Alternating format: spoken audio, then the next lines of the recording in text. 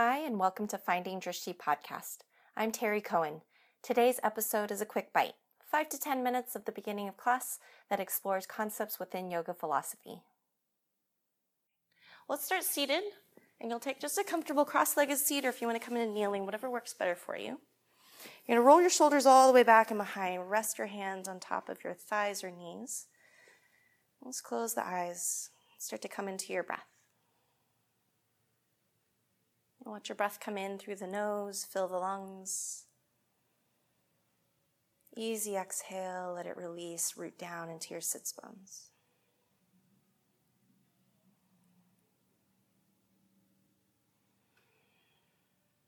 Start to feel the breath drag at the back of the throat. And then turn up the volume enough that you can hear yourself, and maybe the person next to you can hear you.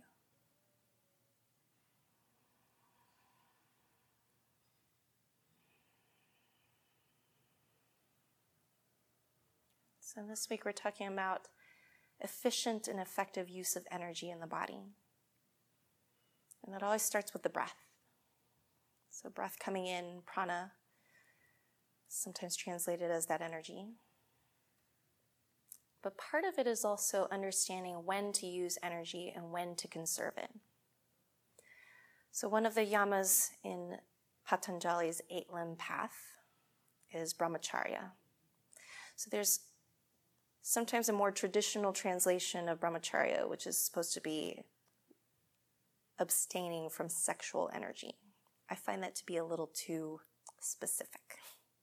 So for me, brahmacharya and other interpretations that I've read is more about finding the right use of energy in the body so that you can move forward in your yogic practice. So what that means to me is moderation.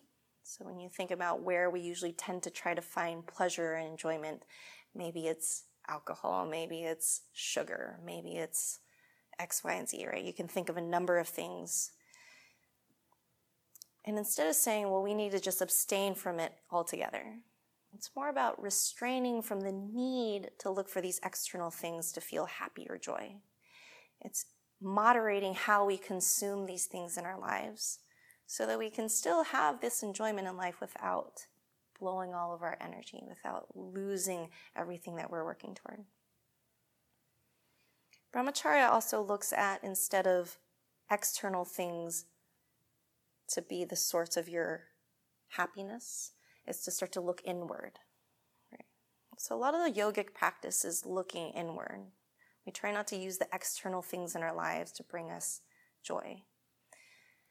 So for a lot of Vinyasa 2, a little more advanced, a little more experienced yogis, I find that we have this need to take our physical practice and use that as our source of happiness, right? Oh, I've achieved headstand. I've achieved this crazy arm balance. I've achieved full pretzel mode.